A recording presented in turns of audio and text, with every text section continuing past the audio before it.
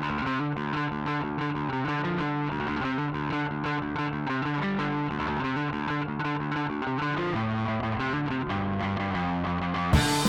we think of the feminist movement, we naturally imagine a group of women. But what about men? Can't they be loud and proud feminists too? Our guest this week doesn't just think men can, but that they should. I'm Marguerite De Leon, and in this episode of I've Got an Opinion, Rapper's podcast on ordinary people speaking up on extraordinary issues, we meet Kelvin Wu, who works in the community development sector in Bukidnon and was a volunteer for a women's rights NGO in Dumaguete.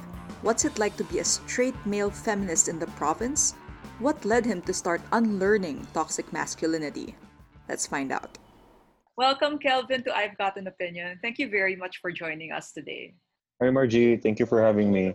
Okay, so before we get into it, can you give us a little more background on yourself? I work for an organization that focuses on indigenous communities within this particular valley here in Bukidnon, where we're based. We usually do things like assess how their livelihood is going, see where we can work together to explore alternatives in income generation, land management, things like that. Okay, that's cool. So let's get into the topic. You consider yourself a feminist. So how would you describe a feminist? A feminist for me is basically a person who believes in equality, but there's no need for one to be above the other. Those who are at a position that needs to be elevated to equal standing is entitled to be treated that way. Doesn't mean one has to go down a level or one has to go higher. We are all equals in that sense. Okay, so given that description, you say you weren't exactly a feminist before. This was something that you had to learn. So how would you describe your past self? Like what kind of attitude or outlook did you have towards women? I'm still learning, unlearning, and relearning things. Yung programming that's been ingrained into me is so deep na even at this point, I still catch and correct myself internally. Other times, my wife does it for me and it would be like a shit, I screwed up moment. Pero about the question, among the things I remember is that I used to get attracted to the typical Maria Clara na mahinhin na mga babae. Maybe because of the belief na men are knights in shining armor and women are damsels in distress. Pero yung reality pala is, mas takot pa pala yung lalaki kaysa sa babae minsan. So that's what comes to mind right away. Give me more examples of how you would treat women before you learned about feminism. I think I was protective of women dati na parang yung typical chivalry-ish na women can't defend themselves, they need help in carrying stuff, ganun. Pero recently, I've backed off and parang I can see na may capacity naman yung babae and I was wrong before to think na they need to be parang yung sisiyo na kailangan mong alagaan talaga. Yes. So what happened to make you change? Parang what was that the turning point in your life? I've always had an inkling towards changing my belief. Like, nung part ng Bible na husbands should love their wives and wives should serve their husbands, that never really stood well with me dahil yung dad ko had a history of being abusive. It wasn't until I graduated college na he started to change. You know? And then, bless my mother's soul sa patience niya dahil sa religious belief niya siguro na she chose to stuck with him for better or for worse. But naalala ko one night, lumabas yung sister ko to a praise and worship thing. And my dad demanded na umuwi siya agad dahil di daw yun part ng Catholic way. And said a few more things after that. So, yung night na yun, I took offense kasi back then I had a Protestant girlfriend. And then, aside from that, he was not in a position to bring up religious righteousness dahil sa pagiging abusive niya. Yeah. So, a few months after that, parang I looked at myself and then I turned my belief system inside out and became an atheist. Thanks in part to a few semesters of religion and fine arts classes. So, parang nag-shatter yung devotion ko, kumbaga. And then, ayun, long after that din, I had professors like Sir Ian and then pushed me further to questioning the world, yung roles ng tao sa society, including gender, and yun, the rest is history. Okay, so how difficult was it to go through that, to unlearn your misconceptions about women or even about God? Okay. No, 2-in-1 episode. I think I mentioned galit, no? Oo. It was difficult in a sense na may lingering na galit na yung motivation or yung nagmo-move sa akin towards this particular path that led me to where I am was anger for my dad na hindi ko pa na-process back then. Yun, but I remember I was already curious back then. But yun nga, yung galit yung parang driving force. Mm-mm. So I guess that was the difficulty. Mm-mm. Parang when I got to another point of view, I looked at my previous point of view with anger, parang ganun. Yeah, yeah. I see that. You moved to Mindanao now Mm-mm. in 2015. So, did you notice a difference in how women are treated in Visayas as compared to in Mindanao? I remember nung dun pa ako sa Dumaguete, I volunteered for an NGO for women's rights. Mm-mm. And then in the few years I've been a volunteer, I noticed every year, and they've been noticing din Mm-mm. na yung reported cases ng violence against women is rising. Mm-mm. And it was not, parang if you look at the statistics properly, it was not because cases were actually on the rise, but rather a lot more women were reporting. Yeah. Okay. So, Visayas, Dumaguete, parang napakahinog or yung awareness for violence against women is very high. Oo, nagiging progressive. But but compared dito, I remember one experience back when I was working with the government. Na during a meeting, na topic yung rape. And then I expressed my interest in supporting a program that will go against rape. And then, to my surprise, no one said anything, even in a room full of heads of offices and mga public servants, there were also women there. And no one said anything. Parang, change topic. So, yun. Why do you think that is? Why do you think that they were not responding to it? I think in retrospect, no, because this might be a bit uncomfortable to talk about for me, but there's this kid Mm-mm. in the place where I work na nag-share siya na there was a time daw na pinasok yung bahay niya, and then hinalikan siya ng kapitbahay niya, Mm-mm. and then iniisip daw niya kung sisigaw ba siya o hindi. And the reason why she took time to think about it is baka mapapahiya yung pamilya niya. Yung ganun. So, putting it all together, maybe it's something that people don't want to talk about yet here, or people are not comfortable talking about it yet dito. Mm-mm. So, yun siguro. Okay. So talagang may pervading culture talaga na Na parang, sarado pa talaga. oh, Takot. na parang I want to say it's not your fault. Yung victim shaming ba na culture, parang it's not your fault na pinasok ka ng kapitbahay mo. Yeah. Majority of the cases of rape or attempted rape are not done by strangers ba? They're done by people we know.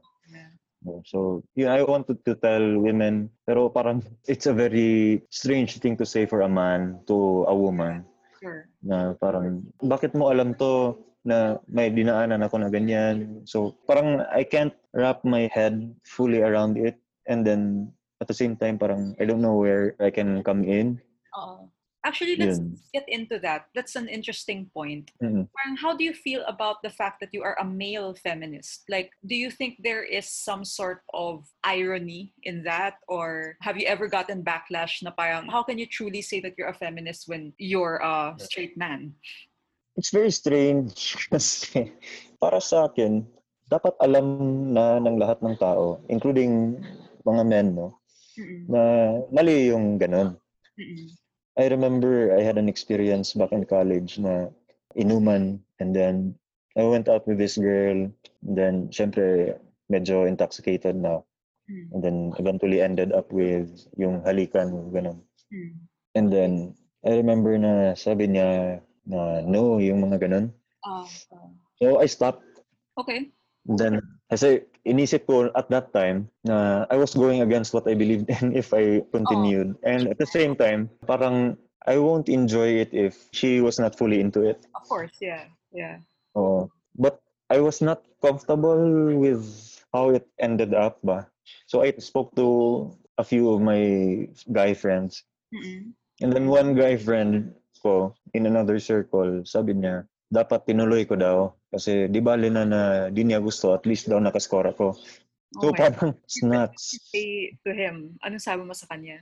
Yun yung next kong sasabihin sana na I had a lapse at that moment kasi I never called him out Okay. na I didn't tell him to his face ba na mali yun Mm-mm. pare. Parang yung nangyari at that time kasi medyo bata pa rin ako nun Mm-mm. is parang hindi ako sangayon sa sinabi mo. But Mm-mm. napaka-weird na ganun yung mentality mo. Parang Mm-mm. yun.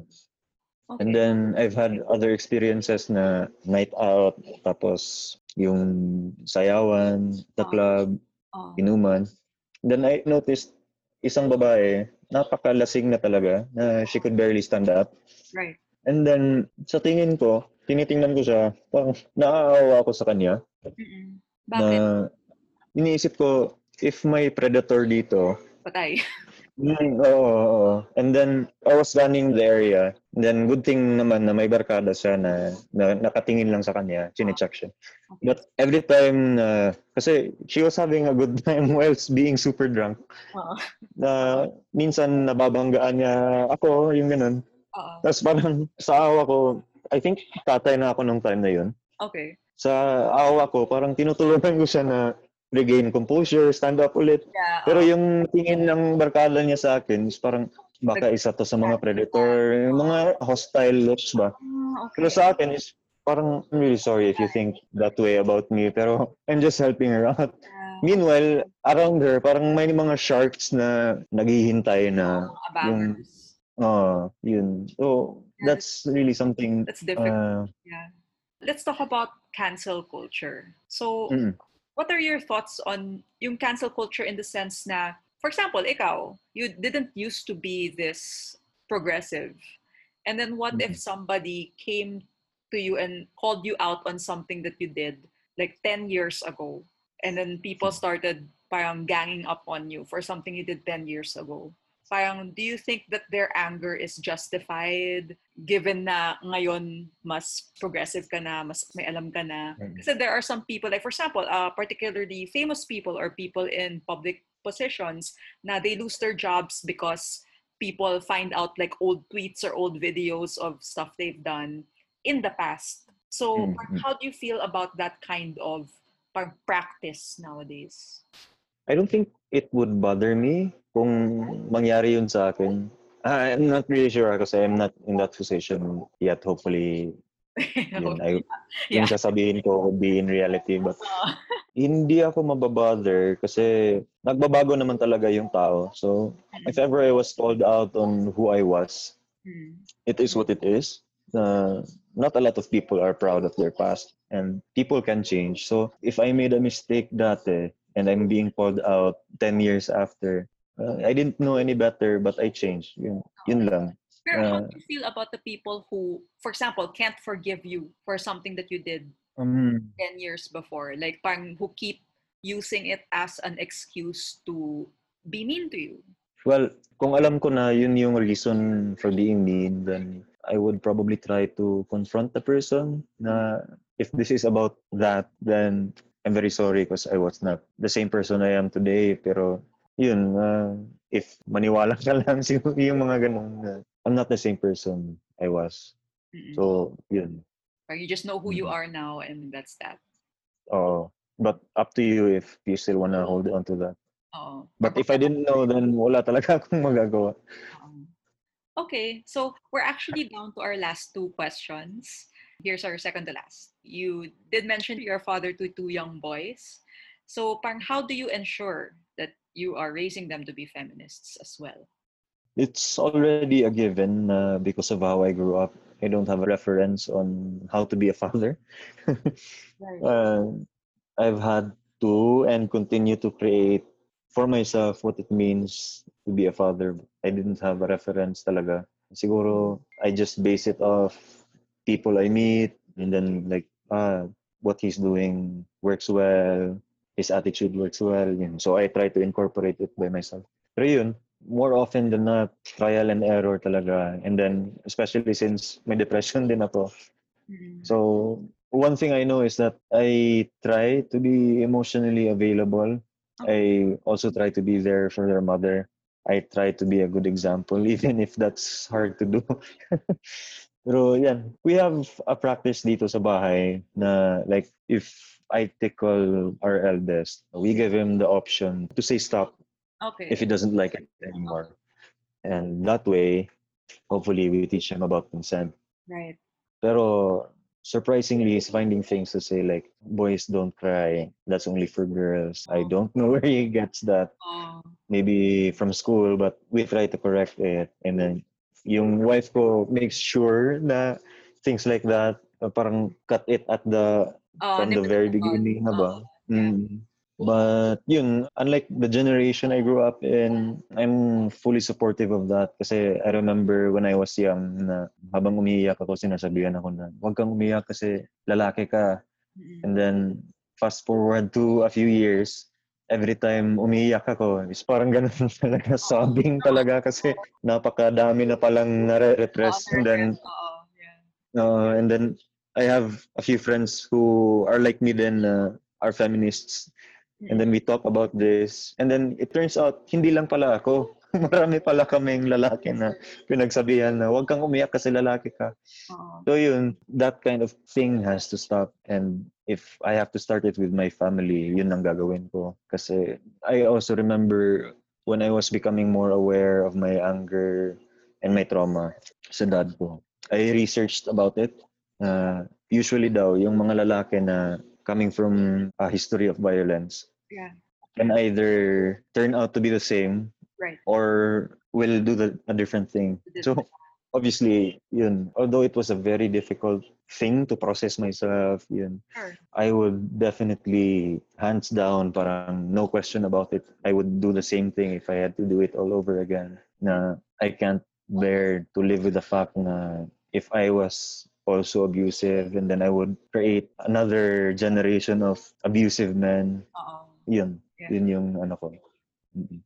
Okay. Well, based on your answers, I think your kids are very lucky to have you as a dad. Um, so, maduduhana ako. Ayun. So, ayun, Kelvin, we're down to our last question. Here in this podcast, we call it our beauty queen question. So, Kelvin Boo, if you could boil down being a feminist into 3 words, what would those words be? Um, Together, and then kindness, and then progress. Okay, perfect. So, thank you very Napaka-cheesy. much, cheesy. Okay lang yan. It's a, what do you call this? Wala nang gender ang mga salita. So, real men can be cheesy then. Yeah. Yun. So, Definitely. thank you, Kelvin, for joining us. This was a really, really great conversation. Salamat din. I think a lot of people will be able to learn from this. So, thank you. Sana nga. That is our show. Yeah, If you'd like it to was guest, an honor to be here. oh, thank you. So that is our show, guys. If you would like to guest on I've Got an Opinion or want to submit an opinion piece to Rappler, just email opinion@rappler.com. I'm Marguerite De Leon. Thank you for listening.